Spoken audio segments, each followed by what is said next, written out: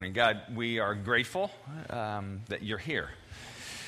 And we don't say that as some kind of a trite religious statement, but we believe that you are here at 3rd and Lincoln in Bloomington, Indiana on October 2nd of the year 2011. We believe there's a presence here and that you're here among us, and you can talk to us and we can listen to you and we can talk to you. And so during this time, would you give us ears to hear what you want to say to us? Because we've said to you things through our songs and through our prayers, and now we want you to talk to us. And would you give us ears to hear? We ask this all in Christ's name. Amen. Okay, who wants coffee? Okay, I see that hand. Hold on. I'm giving her the, what is this called? What size? Whatever it is, hold that for her and I'll pour it for her. All right, I'm going to pour some coffee for her. As far as I know, this is still warm and it's still fresh, and I hope I don't spill it on you and burn you. I don't have a lid, so don't speed it. All right. Who else wants coffee? Who wants coffee? Wow, I see. People get kind of, these are the people who are not the morning people, all right? Who want, no? Oh, you want coffee, though? Yeah. Okay, what's your name? Emily. Are you a student, Emily? Grad student? I'm a grad student. She's a grad student. What are you studying, Emily? Organic chemistry. Organic chemistry. Don't tell us what's in here. Don't tell us what this will do to your body. Who else? All right. Oh, it's kind of a timid hand raised, but we'll take it. There you go. Now, she gets a smaller. You know, you've noticed this was like super size. She has the, what is that called? The middle size? Grande. Did I give her the big one? I don't know what I gave you. And then she's got the tall size. What's your name? Julia, what do you do? I'm a grad student. Grad student studying? Higher education. Higher education. Very good. This will help your mind and your thinking, all right? Who else? Yeah, sorry. So I'm on this side. I'm sorry, man. Oh, we got some eager people. All right. She gets the short size. All right? Short. No offense. All right. What's your name? Margaret. All right. Thanks. Are you a grad student, Margaret? No, I'm a junior. You're a junior, okay. She said no with a little bit of offense. Like, no, I'm a junior. Okay. All right, now who else wants coffee? Okay, we have someone who's willing to take a small espresso cup's worth of coffee. All right. I won't spill it. Okay, now I also have like this Dixie cup. Anybody want coffee in that? You seriously do? You know what a coffee could do to a Dixie cup? I mean, I think it's a lot of wax on this. We want to try? Should we try it and see if it melts it? Oh, you got your own cup. Sorry. Since you asked, though, I'll give. All right. I'll say that again. Since he asked, I'll give. All right. You ask not. You have not because you ask not. All right. Who was that? Do you have a cup? I'll get you one over here. All right, I will give you a cup because you asked for one, all right? This is Jim Geezer, by the way, if you don't know Jim back here. All right. Now, a couple observations. Anybody about, any observations about what I just did? About how much people got, who got coffee, who didn't? Anybody, somebody, just out loud. People that asked for it, got it. Not everybody got the same amount. Everybody had different capacities. All right, I was going to pull out this little toy teacup from one of my daughter's little teacup things. It's cracked and broken. Probably wouldn't hold a lot. And some of you might think, I'll take anything I can get, but I'm not going to pour it in here because I'm afraid it'll break on you. And I don't want to get sued because you get hot coffee on you, kind of like Kramer and Seinfeld. So what else? People got that they asked. Different people got different amounts based on their capacity. What else? Okay, I served it. I poured it out for them. I didn't say here, figure it out. Okay, I went to them. Some asked and didn't get. Now that breaks my analogy down, but that's okay. Some asked and didn't get. Some didn't want, correct? There are some of you, raise your hand if you really didn't want coffee. You just didn't want it. All right. You're honest. You didn't want it. All right. You wanted it, but you wanted something else. You were high maintenance is what we call that. Okay? All right.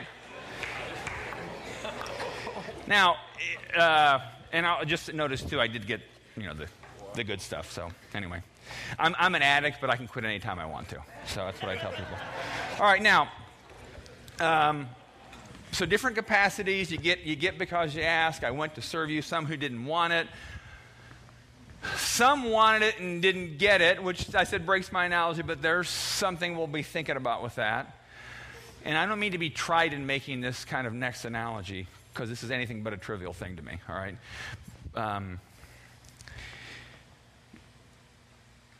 Wanting more coffee is one thing. And we understand the dynamics of that involved, and this little game we just did. But what does it mean when we say, I want more of the Holy Spirit?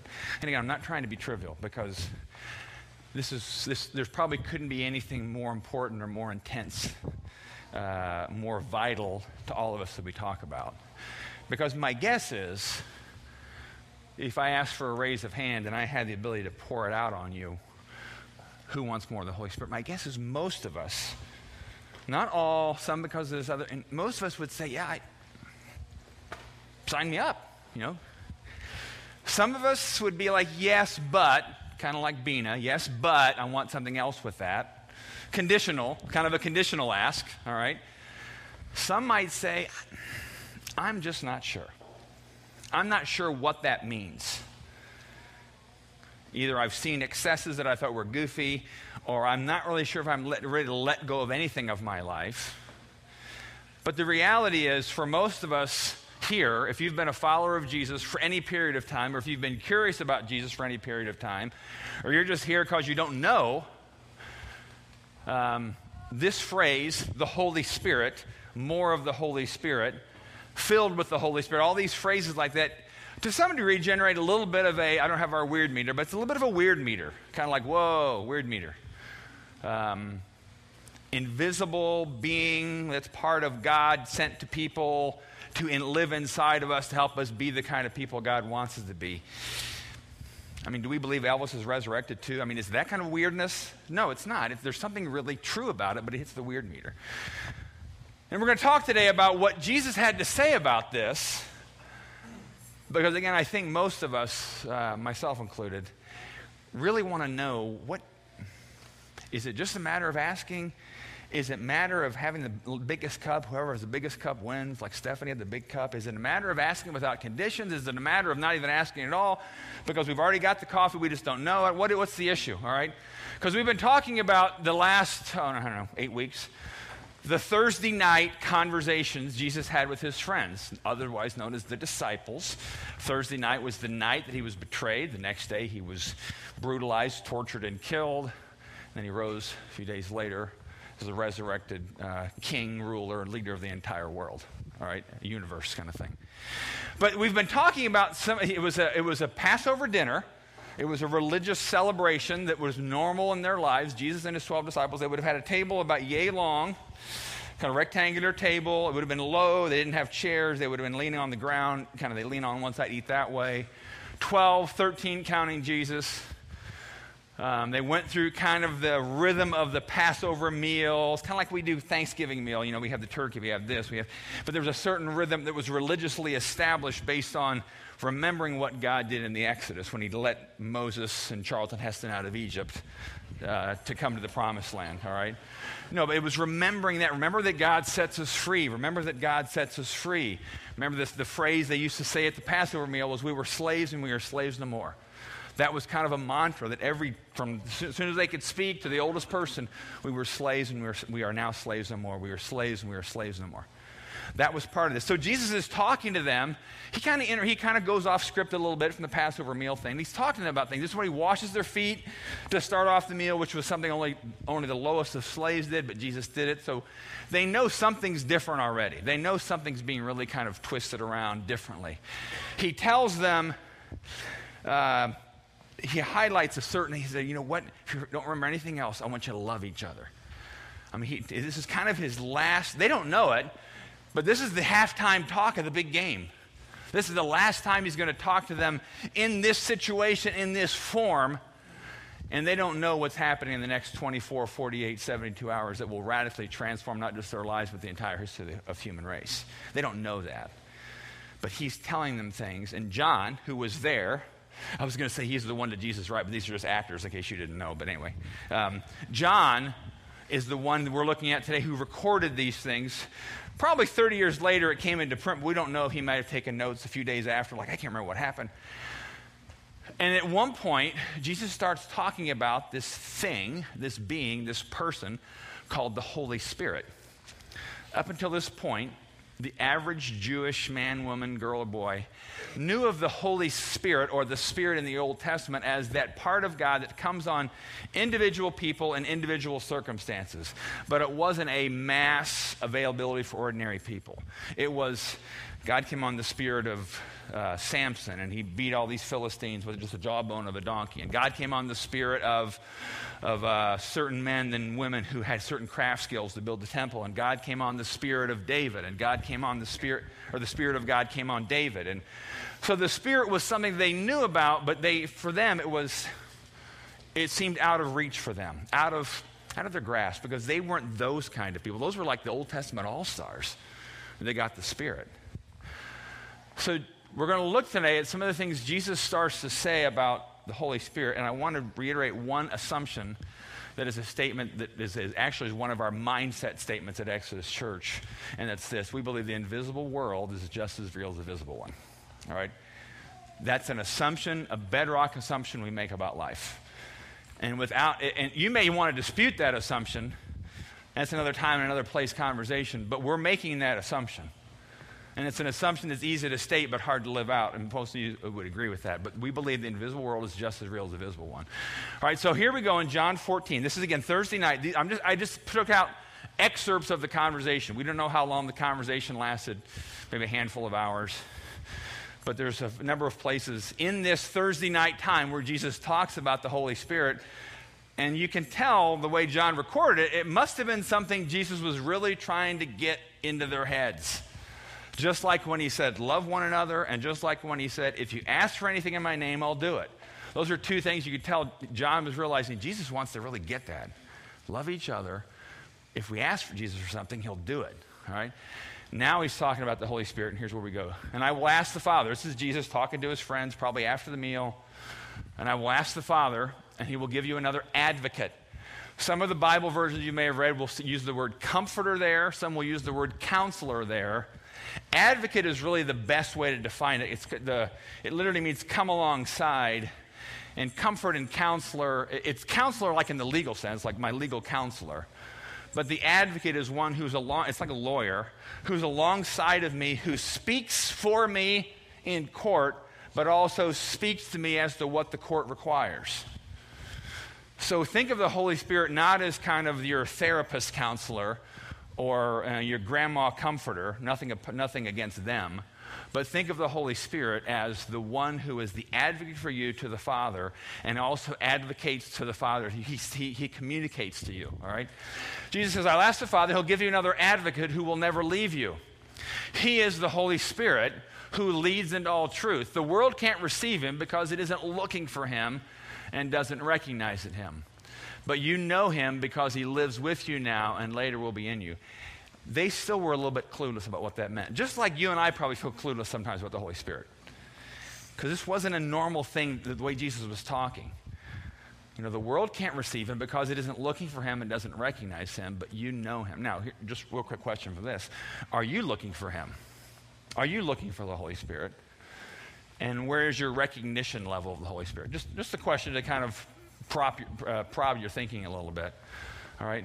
Now, later in John 14, same chapter, a few paragraphs later, a few minutes later in the conversation, talks again. He says, but when the Father sends the advocate as my representative, that is the Holy Spirit, he will teach you everything and will remind you of everything I have told you.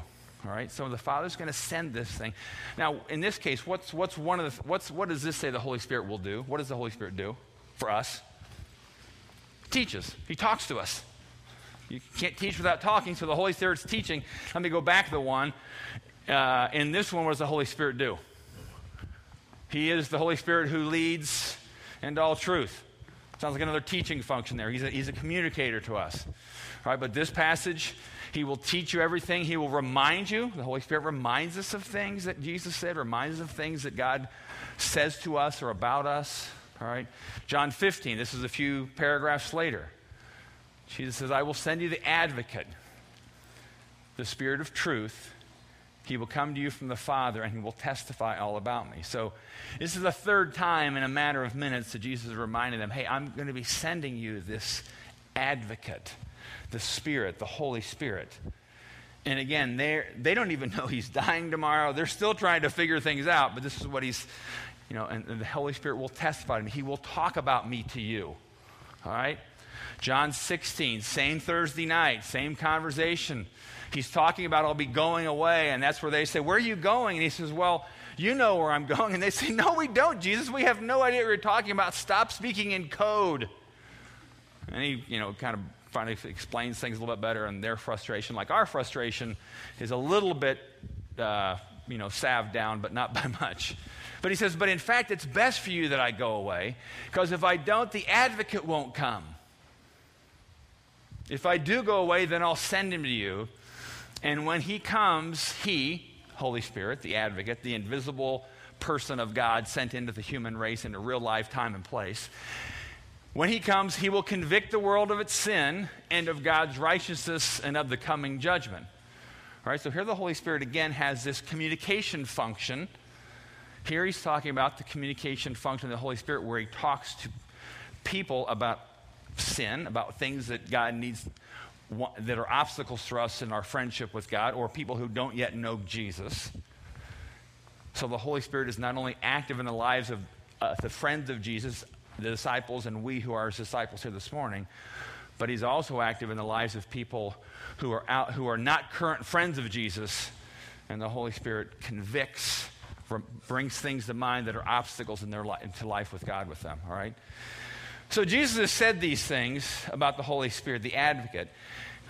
I don't know, maybe 45-minute time frame he's mentioned these things. So you figured at least John, who wrote it down, was thinking, I think he wants to get this. This must be a big deal to him because he wants to get this advocate.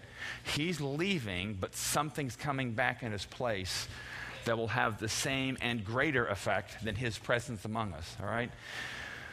So then most of you know the story. He's arrested that night, tortured, brutalized, murdered on a cross like a Roman criminal. So at this point, my guess is the disciples, the last thing on their mind is the advocate speech. Like, well, they're just panicking. They're confused. They're running and hiding. They don't know what happened. They're hiding in a room. Literally, they're hiding. So all this talk about the Holy Spirit and the drama is probably like, yeah, I don't remember what he said. I just know things are upside down now. All right? Not unlike, again, you and I might experience those situations in life. Jesus is resurrected. He literally raises from the dead, bodily raises from the dead. God does a great work. And then they're all huddled in the room Sunday afternoon-ish. We don't know afternoon. I'm not sure when it was. And Jesus shows up. And they'd heard that he had been rose from the dead, and all of them had seen him yet. But he shows up. And he shows up, and then John chapter... Let's get my clicker go. All right, he shows up in John chapter 20. And he says to them, it said that he was talking to them real briefly, and then it says he breathed on them. So I don't know if he went, I don't know if he went around the table for you, I don't know. Or if he blew in their ear, who knows what he did, He breathed on them, and he simply said, receive the Holy Spirit. So 3 days earlier, 3 nights or whatever, Thursday night, he was telling them that I'm going to send the advocate. You're going to have the advocate. He's going to talk about me. He's going to remind you of things I said. He's going to teach you. He's going to convict. He's going to communicate things from the Father from me to you. And now he says to them, receive the Holy Spirit. And my guess, even at that moment, they're so excited about what they're saying, they still don't know what that all means. They still have some reasonable level of confusion. Now, the book of Acts literally starts 40 days or so after the last event. So we're talking a span of, 6 weeks? On and off during that 6-week period, we're told in the earlier part of the book of Acts that Jesus spent time with his disciples on and off. All right, so we're talking from the Thursday night talk to the first chapter and second chapter of Acts, we're talking no more than 7-8 weeks. So think back 7-8 weeks ago would have been for, August. It was about that time frame, not a real long time frame. Acts chapter 1, and what records when Jesus is talking to his disciples. Again, he's telling them about what's going to come. They don't know he's going to be ascending and kind of leaving and going back into the heavens. But he uses this phrase. He says to them, don't do anything yet. You need to go back to Jerusalem and wait for the gift that I promised you. All right? He's just talking about, the 6 or 7 week ago gift. This advocate he was going to be sending, this Holy Spirit that was going to be given to them. And he says, wait in Jerusalem until the gift you've been given, and you will be baptized with the Holy Spirit. All right? He didn't tell them to embark on some massive multimedia campaign about Jesus. He didn't tell them to go build big church structures and use PowerPoint and sound systems and play drums. Those things aren't bad, but that's not what he believed at that moment was going to move his mission forward. Or it wasn't the primary mission. The primary mission, he said, you got to wait because you won't be able to do anything until you have the Holy Spirit. And then it's funny, but it's not funny. Then you read, and this is Acts chapter 1, one of the disciples says to Jesus, okay, so Jesus, is now the time when you're going to restore Israel back to our former glory? And they're still asking a political question. Are you kicking the Romans out now? Is that what's going to happen? They still don't get it. They still think Jesus is a political person who's going to change things for the better. And Jesus says, no, that's kind of like you're missing it. But he says, just wait. And then when the Holy Spirit comes upon you, you will have power. So he says, you'll be baptized with the Holy Spirit. No, I'm not changing the circumstances of the world around you, but you will be given power from on high. And in so many words, paraphrase, and you're going to change the world. And then Jesus, before their eyes, kind of ascends or goes into the heavens, and they don't see him anymore. All right? Still trying to figure out advocate, Holy Spirit. Receive the Holy Spirit. He said that a few days, he said now he's saying baptize the Holy Spirit in power. They still don't know. But they know he said to wait. So they wait. They go to this room, upper room, room in somebody's house in Jerusalem. Nothing special about it. It wasn't like painted with special paint or carpeted with special carpet or air conditioned with holy air. It was just a place. No different than your house or my house or wherever. And then what the Bible says what happened was they were praying, they were waiting. It was not just the disciples, it was over 100 or so by then who were gathering together. And it said, like a mighty rushing wind, something happened in the physical realm that was coming from the invisible realm, and something changes, and they have this supernatural encounter with something that we're told is the Holy Spirit. And the Bible says they were filled with the Holy Spirit. And what happens is they actually start speaking in languages they've never learned before. And others around Jerusalem during that time who spoke those languages were amazed when they heard these ordinary, unschooled people speaking in their language about the glory of God and about Jesus. Now, let me stop for a second here. I don't know most of I don't know everybody's background church-wise. And some of you may have kind of a reaction to, well, they're speaking other languages. That sounds like things I see on TV that's kind of weird, and people are babbling and blah, blah, blah. And I'm not trying to push that. What I'm trying to help, if we can at least agree on this, we know they spoke in other languages, and whether that happens today or how that's supposed to happen today, there's good, godly men and women who disagree on that. But what they all agree on is something supernatural happened. And something not just in that moment, but from the next days and weeks and years and decades and centuries on, anybody who had the power of the Spirit of Jesus inside of them were transformed people. And they were transformed in boldness. Don't raise your hand on this, but who would like more boldness in their life? They were full of more boldness. So they were filled with the Spirit, full of more boldness. They were full of more forgiveness. Who among us wants more forgiveness in our life? They were full of more generosity toward others with their stuff. My guess is most of us would love to be more full of generosity. They were filled with more integrity. There was honesty and openness and authenticity about them that was never something in their lives they'd experienced before. My guess is if we could had a sign up for who wants more, who wants to be full of more integrity, most of us, if not all of us, would say, yes, I want more of that. So they were full of more passion. They were full of more just bold energy and full of more amazement at what God was going to do. They were full of life. And I'll use that in a capital L way when Jesus said, I came to give you abundant life. They were full men and women. And there was something about them that the rest of the city of Jerusalem were like, wow, look at how they love each other. These people are different. And they were full, even in some degrees, in some times, in some people, they were full of supernatural power. Peter and John and others were healing people. Said even when Peter's shadow went by people, they were healed. Lame people got up and walked. They were full. So when the Holy Spirit's fullness is not just about these dramatic supernatural manifestations of physical expression, but it's dramatic expressions of boldness, of evangelism, of forgiveness, of generosity, of integrity. Those kind of fullness things that every single one of us would agree, yes, there's more than what I have right now, and yes, I want more of those things. All right? So they were filled with the Holy Spirit. And then Peter, as he's explaining, go to the next slide there, Chip. Oh, I got it. You got it. Okay.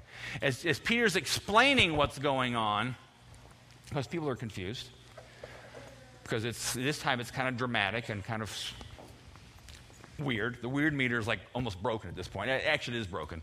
The weird meter is broken at this point. A new weird meter is then created.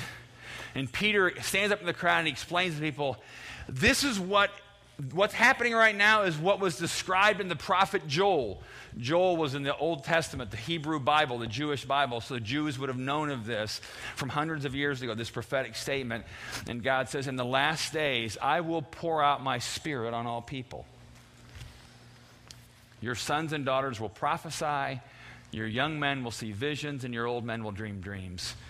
In those days, I will pour out my Spirit even on my servants, men and women alike, and they will prophesy. Now, don't let the words prophesy or vision or dreaming, don't let that count you out right now, because that's not just talking about ecstatic kind of stuff. Prophecy and dreaming dreams and visions, it's the way God speaks to average, ordinary, normal people. Prophecy is kind of hearing from God and hearing what God says to you. Visions might be sometimes you see a picture of somebody you don't know. I mean, just this week somebody called me and said, I don't know why, but I can't get you off my mind. I think God wants me to get together with you to encourage you. I would say that person was experiencing a vision of a sort. It's not a dramatic thing. It wasn't like, oh, I'm seeing something. I'm in some kind of a Technicolor 3D kind of dream. It was just something God was bringing to his mind. That's a vision. All right, don't count yourself out because you don't have those experiences. Dream dreams, things that God puts in your head, some dream you have, whether it's a sleeping dream or something you just dream about in your waking hours that you can't shake and you think, I don't know, this might be God telling me to do this. That's what he's talking about. God's saying that in those days, I'm going to pour out my Spirit and people are going to hear me talk to them. They're going to have conversational relationship with me and I'm going to tell them things that's going to set them free and through them set others free, and they will become the fully alive men and women, girls and boys I desire them to be. That's what he's saying here. So, back to my coffee analogy. I still have more, by the way, if somebody wants it at the end. It stays warm, I was told. All right. Back to my analogy. God wants, I'll make this general statement. I think it's true. God wants to pour out his Spirit on every single person here. If you're old, if you're young, if you're a man or you're a woman, if you're upper class, middle class, lower class, PhD or GED, makes no difference to God. That's what he's saying here. Makes no difference to God. God wants to pour his Spirit out on you. And again, somebody might step back and say, wait a minute, theologically, I thought if I'm a Christian, I already have the Spirit in me. Yes, but can we at least agree there's always more? If you have all of the Holy Spirit, if the Holy Spirit has 100% of you and you have 100% of the Holy Spirit, then maybe you don't need to go to church anymore. Really, you don't. I mean, you don't need God because you got it. And I'm saying that facetiously because nobody has it all. All right? One of my mentors from years ago used to say, he said, somebody asked him, do you believe that in a second filling of the Holy Spirit or that we get filled again after a Christian? And he said, oh, do I believe in a second filling of the Holy Spirit? Yeah, and a third, and a fourth, and a fifth, and a sixth. He said, because I leak. I have things in my soul that still aren't fully redeemed, and there's times in which I don't hold all that God wants me to hold inside of me. And there are some of you right now in your life where you feel like, well, the only capacity I have to offer God is this little espresso cuppy thing. Hey, offer that to God. Say, I want some. And you'll see that what God loves to do is he loves to start expanding. I couldn't do this with Starbucks paper, but if I could, I was trying to figure it out. Expanding the cup to become larger capacity, and larger capacity. So what we need to be thinking about is, how do I increase? There's a new word for us at Exodus here I got out of a book this week, a big word. Stretchability. How do you increase your stretchability? But again, if all you have is a small cup to offer God and say, can you pour out your Spirit on me? Offer him that. And if you say to God, but I really like a larger capacity, know that larger capacity means there's other things, obstacles that God has to remove to create space for the larger capacity. It's interesting in the Bible when you see the phrase, I will pour out my Spirit. It shows up 4 times in the Old Testament. Isaiah, Zechariah, and in Joel. And it's interesting is the passages right before that, Jesus is just crying to the people, will you turn away from your sinful ways and turn toward me? So if you're telling Jesus, I want you to pour out your Spirit on me, he may need to do, and you're then inviting him to do, the prerequisite work of getting rid of the obstacles and turning you back to God so you have full capacity. I'm doing this like I'm this big cup, all right? So pouring out your Spirit is not just this, yes, I want Xbox for Christmas, I want this, and I want this, and I want more of your Holy Spirit. It's a big ask. It's not a hard ask for God, but you're asking, when you ask him that, you're also giving permission to do the prerequisite work to give you the largest cup possible. But he wants to do that. He doesn't want to beat you up. He's not saying, yeah, now I got time to go after your stuff. No, he wants to fill you. He loves to fill your cup. And so one of the things we're going to be doing, not one of the things, the thing we're going to be doing, starting from 10:10 to 11:20. That's not times, that's dates of the month, all right? So from a week from tomorrow to the 20th of November, we're going to challenge people to pray specifically about the Spirit of God being poured out on certain things, all right? And I'll talk more about that next week. I'm going to ask you to, and it's going to be, in essence, I'm going to call it Jesus Pour Out Your Spirit on Bloomington. And we're going to talk about praying not only for yourself, but praying for other churches in Bloomington and praying for a selected number of civic leaders in Bloomington who may or may not be followers of Jesus, but we're still going to pray for them. And we're going to pray over 6 different social, biblical justice, oppression issues, whether it's homelessness, sexual morality, poverty, other issues in Bloomington, all right? But this week, all I want you to do is this. I want you to, and I want you to do this week. I'm going to challenge you to this week. Every day this week, I want you to pray this one-line prayer. I mean, that'll take you, 15 seconds? But I want you to pray it out loud enough that you can hear it. You may be in your basement room. You may be in your car with the radio off. You may be walking across campus and you turn your cell phone, your iPod, everything else off, and all you say is, Jesus, would you pour your Spirit out on me? All right? As a matter of fact, close your eyes right now and loud enough. And look at the line. Jesus, pour out your Spirit on me. Let's just practice. So you don't need to work yourself in some kind of spirit of prayer, but just because you don't need to anyway, just simply say, I'm going to say 1, 2, 3, and just say, Jesus, pour out your Spirit on me. You can say it as quiet as you need to so you can still hear it, all right? 1, 2, 3. Jesus, pour out your Spirit on me. Do it again. Jesus, pour out your Spirit on me. One more time. Jesus, pour out your Spirit on me. All right? So I'm asking you to do this. Say it out loud 1 time each day. So you might say, well, I don't really have much of a life of prayer. I don't pray. Hey, this is a huge prayer that'll take you 15 seconds a day. And when you pray that prayer, things will come to mind as to what that might mean. All right? So I'm going to ask you to do that once a day. Jesus, pour out your Spirit on me. And if you're on our church email list, I'll probably send this as an email, one-liner every day to you. And you'll get tired of it, but it only takes 15 seconds to read. And maybe that's your reminder, all right? Second thing I want you to do this week, two tasks. The next one is simply this. I want you to think of immediate family members of yours in Bloomington. And if you're from out of town or you're a student, think of one or two of your closer friends here in Bloomington. And I'm saying in Bloomington because I'm going to focus on Bloomington right now. And I want you to do the same for them every day this week. And the last few weeks I've been doing this. So my wife's name is Kathy. So I'll be sitting in the basement and I'll be like, Lord, Jesus, would you pour out your Spirit on Kathy? And, you might think, well, do I need to pause then? Do I need to say, no, just, I kind of pause and I picture my wife and I try to think of things I know my wife's asked for prayer about, and I try to think, God, what would that look like if you poured that in her life?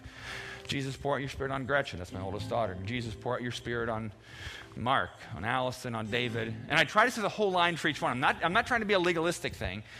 It's more, it gives me a chance to pause. Because some of you might think like I do, okay, if I have people I'm supposed to pray for, if I think about them, am I praying for them? Do I need to touch a piece of paper like they do on TV? Does that mean I'm praying for them? This is just a tool.